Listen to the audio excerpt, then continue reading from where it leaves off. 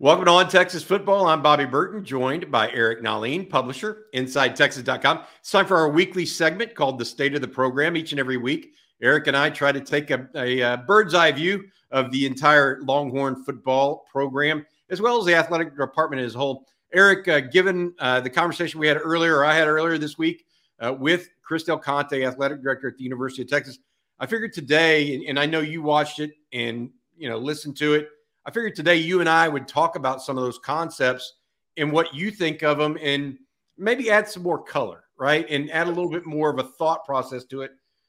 First of all, right out of the gate, he talks about embracing the hate, knowing that Texas, Eric, is going to be the team that everybody points to on its schedule. Same with Oklahoma last year, the Big 12. You think they've got the right idea there, that's the right mindset? I mean, absolutely. First of all, you got a lot to play for just because they haven't done well in the Big 12 in so long, speaking from a football standpoint. But I think embrace the hate is a very good way to keep people focused in a year where a lot of people might be looking to 2024 in the SEC. To me, that should be on every shirt at Texas. And I also liked how he said, the Big 12 has been a good partner for them. I would, disagree with that a little bit, but I know he's playing politics. But he wanted to exit classy, but with a lot of trophies. And, embrace the hate along the way. I think that's right. Again, they've got to stay focused, and he emphasized that many times throughout the video with you. Yeah, he told me that he really wanted to be about 2023, 2024, because he thinks one of the things he said to me off screen was that he thinks it's so important. Every year is important in a student athlete's life. Mm-hmm. They only get 4 years in school. Right. And so to just bypass a year because of something that's looking forward, that he goes, that's not the right message for any player, coach, employee, anybody, that they need to get after it this year and each and every year to be better in the future for themselves. And I just feel like he's, to your point, I felt like he had a good take on that, right? Yeah, absolutely. Yeah, they need to use this year's important, not just because it's important on its own, but it's got to be a good springboard into the new competitions. And everybody wants competition. And when you win, you recruit better. That's going to better position you heading into the new conference. So I like it. But also, I mean, there's also a little bit of, I think there's a little bit of anger in there because, Texas has gotten the short end of the stick. I think they felt underappreciated. He would never say this. I don't have a problem saying it. So I think it works in that regard as well. Yeah, I mentioned to him in that as well. Texas hasn't been on the first day of the Big 12 media event ever, right? Yeah. And all of a sudden, they're the first day. Brett Yormark wants Texas and Oklahoma to get out of the way, and let's talk about some other things going on in the conference. That's smart. But if I'm Texas, I'm happy to get home too. They'll be in Dallas plenty of times this year. There you go. All right. I need to say, before we get to the next one, I want to talk about something he said about Eddie Reese and Steve Sarkisian at that coaches retreat that we found out about too. Before we do that, I need to say thank you to our sponsor, Adam Lowy of the Lowy Law Firm. Adam and his group have been helping injured Texans for decades, whether it's a catastrophic car wreck or an injury on the job. Make sure you reach out to Adam at loweylawfirm.com or 512-280-0800 for a free consultation today. That's Adam Lowy at the Lowy Law Firm. They specialize in results. Eric, Chris Del Conte mentioned the coaches retreat on Monday. That's one of those things that he basically does as an athletic director to take the temperature of the room, see if there's anything that are common threads that he can address probably across all athletic departments. But you felt like he talked a little bit more about something that Eddie Reese said that really caught your attention. What are you thinking there? Well, yeah, when Del Conte first got there, Eddie Reese had mentioned that they had lost so much with the departures of Mack Brown, Rick Barnes, and Augie Garrido. And, they were kind of, I think he felt sort of rudderless. On top of it, they had gone through a few athletic directors. And so, a theme throughout the whole video was kind of rebuilding, whether, he didn't necessarily say that, but, infrastructure, so many different things, culture. But I think just getting the whole department centered and organized, of course, he talked about reorganizing it, merging two departments into one. But I think that was just a very good example of what he was inheriting. And then also, he went on to talk about Sark and just where he thinks they're headed now compared to where it was, 4 or 5 years ago. It's interesting because it's not just he's not just talking there about himself and the coaches. He's also mentioned Kevin Eltife, chair of the Board of Regents, multiple times. Jay Hartzell couldn't have been more effusive in his praise of his boss, effectively. It's not just I think it's possible that it wasn't just the coaches in the athletic department that were rudderless at some level. It was also the university and the Board of Regents to some degree as well, since they were, were kind of not distraught. They were not a cohesive group, I think, based on who was elected to the Board of Regents. Now they do seem to be all rowing in the same direction. I mean, absolutely. That's been pretty evident since I think the summer of 2020. We started to notice that, started to write about it. You came in November of 2020 and you were basically writing the same, we were writing the same things about how on the same page they were. When I had a real job back in the day, when I had a real job, and my bosses loved sports, they didn't care if I went to take off opening day as long as I made up the hours, So I know what it's like to have a boss that loves sports. And Chris Del Conte and Jay Hartzell, Jay Hartzell is as big as a football fan as anybody. And that is going to help. Of course, you have to still make sound decisions. Hartzell has to do his real job, which is manage academics more so than athletics. But you like having these guys in your corner. Kevin Eltife, chairman of the board, is a very big football fan as well. And so it's a lot easier to get on the same page when, your number one goal is to win. I think Texas had lost sight of that, with DeLoss Dodds and the other ones. I think DeLoss Dodds, as much respect as I have for him, I think he got a little focused on dollars and cents rather than get winning programs first. The dollars will follow. Del Conte would go on to say that athletics is the front porch for the university. And I think that's really showing in the emphasis they have and the coaching hires they've made, the new infrastructure initiatives. Just so many other things. Look how accessible they are. They're doing shows with us. They're on the road frequently talking to fans, not just the football coaches, not just the basketball coaches, but you can see some of that camaraderie that that they have on that coaches retreat is evident in some of those speaking engagements that we've been to, Bobby. You mentioned coaches, hiring coaches. I thought that was an interesting analogy. Trying to find someone not to be able to run a PT boat, but an aircraft carrier. Right? Yeah. Because Texas it's not the small potato. It's a big old thing that you got to kind of take care of and manage and work toward. Sarkisian had seen that not only at USC, got a taste of it a little bit at Washington, but saw it at USC, saw it firsthand at Alabama as well with Nick Saban.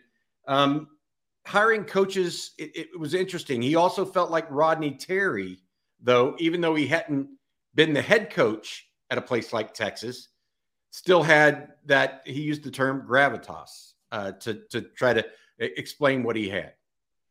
Well, I think there he drew on his own experience. He mentioned being young at Rice. I think he said 36, and, it was kind of a trial by fire. And he didn't really, he thought he had to know everything. When really, in fact, you just have to hire people that know everything, and have to know who to hire and who to go to. So he said when he hires coaches, they need to know who to hire. He talked about leadership, of course, that's very important. Familiarity with the school, size and scope. I think that's one thing that Rodney Terry has going for him, having coached with Rick Barnes and for a little short while, at least a good offseason and some change with Chris Beard. I think Rodney Terry has some better experience for the job than people probably realize. And I liked how he touched on the context of Rodney Terry's time at Fresno State. He might not have won big, but he turned it around.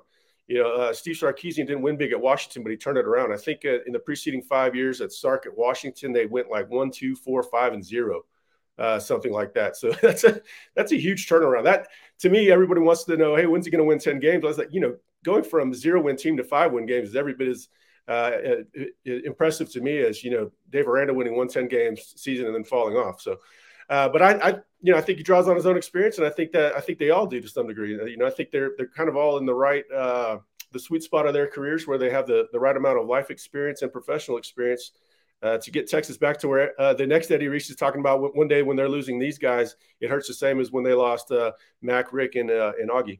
Yeah. It was interesting because those are 3 icons of Texas sports. I mean, those guys ruled the roost for a good 15 years, basically, at their respective positions. Any other things that you thought were really interesting, Eric, at this point, and based on what you heard from the interview? Well, one hit home for me was I liked when he mentioned, you got to have cranes moving on campus for the athletic department. Otherwise, we're dying. My dad was a general contractor for a very long time. And every city we'd go to, you'd look around and see if there are cranes. And he'd always point it out. We were in the middle of nowhere, Spain. You're not middle of nowhere, but, a smaller town on the coast of Spain, and there are cranes everywhere. Now, they didn't move for 3 weeks because they vacationed hard in Spain, but he still noted that they were there. And so that hit home for me when Del Conte said we have to be growing. It's a sign of growth when you're building. Again, it touches on those themes of him building from not from the ground up, but from it's just a heavy remodel. They're not resetting the foundation, but from the locker rooms to the practice bubble to all these different things. I like when he said underground parking too. Hopefully that for the players, hopefully that means less tickets. That's one thing that stuck out to me. But overall, you guys did a really good job of covering the whole gamut. I felt like one of the things for me was I asked about Sark's culture and what he saw there in the football facility. I liked the fact that he feels like it's on the way of where he wants to go. He's been around what looks right. You know what I mean? If you're talking to a guy that's a 20-year college administrator, they've seen the good and they've definitely seen the bad. Yeah. And for someone like him to say, hey, I think it's going in the right direction, that's meaningful to me. Of course, some people say, well, he has to say that, right? Well, no, he doesn't. I mean, Chris he's a pretty sharp-tongued guy, or silver-tongued devil a little bit. He can say what he wants and not in a twist of words. But I think that he was very forthcoming overall in that interview. And I felt like his answer was honest about Sark.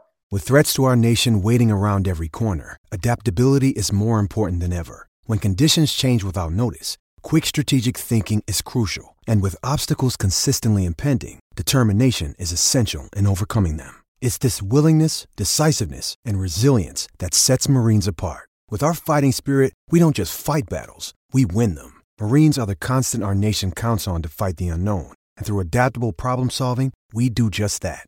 Learn more at marines.com. It's only a kick, a jump, a block. It's only a serve.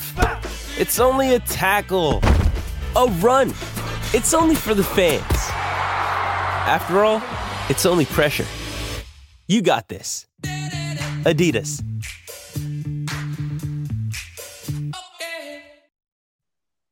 Yeah, I mean, I agree. I've been optimistic on Sark. He won me over really from the beginning. Is how candid and honest Sarkisian was. The first press conference he had, he says a lot of things. Well, we have ways to go check it. It all came out.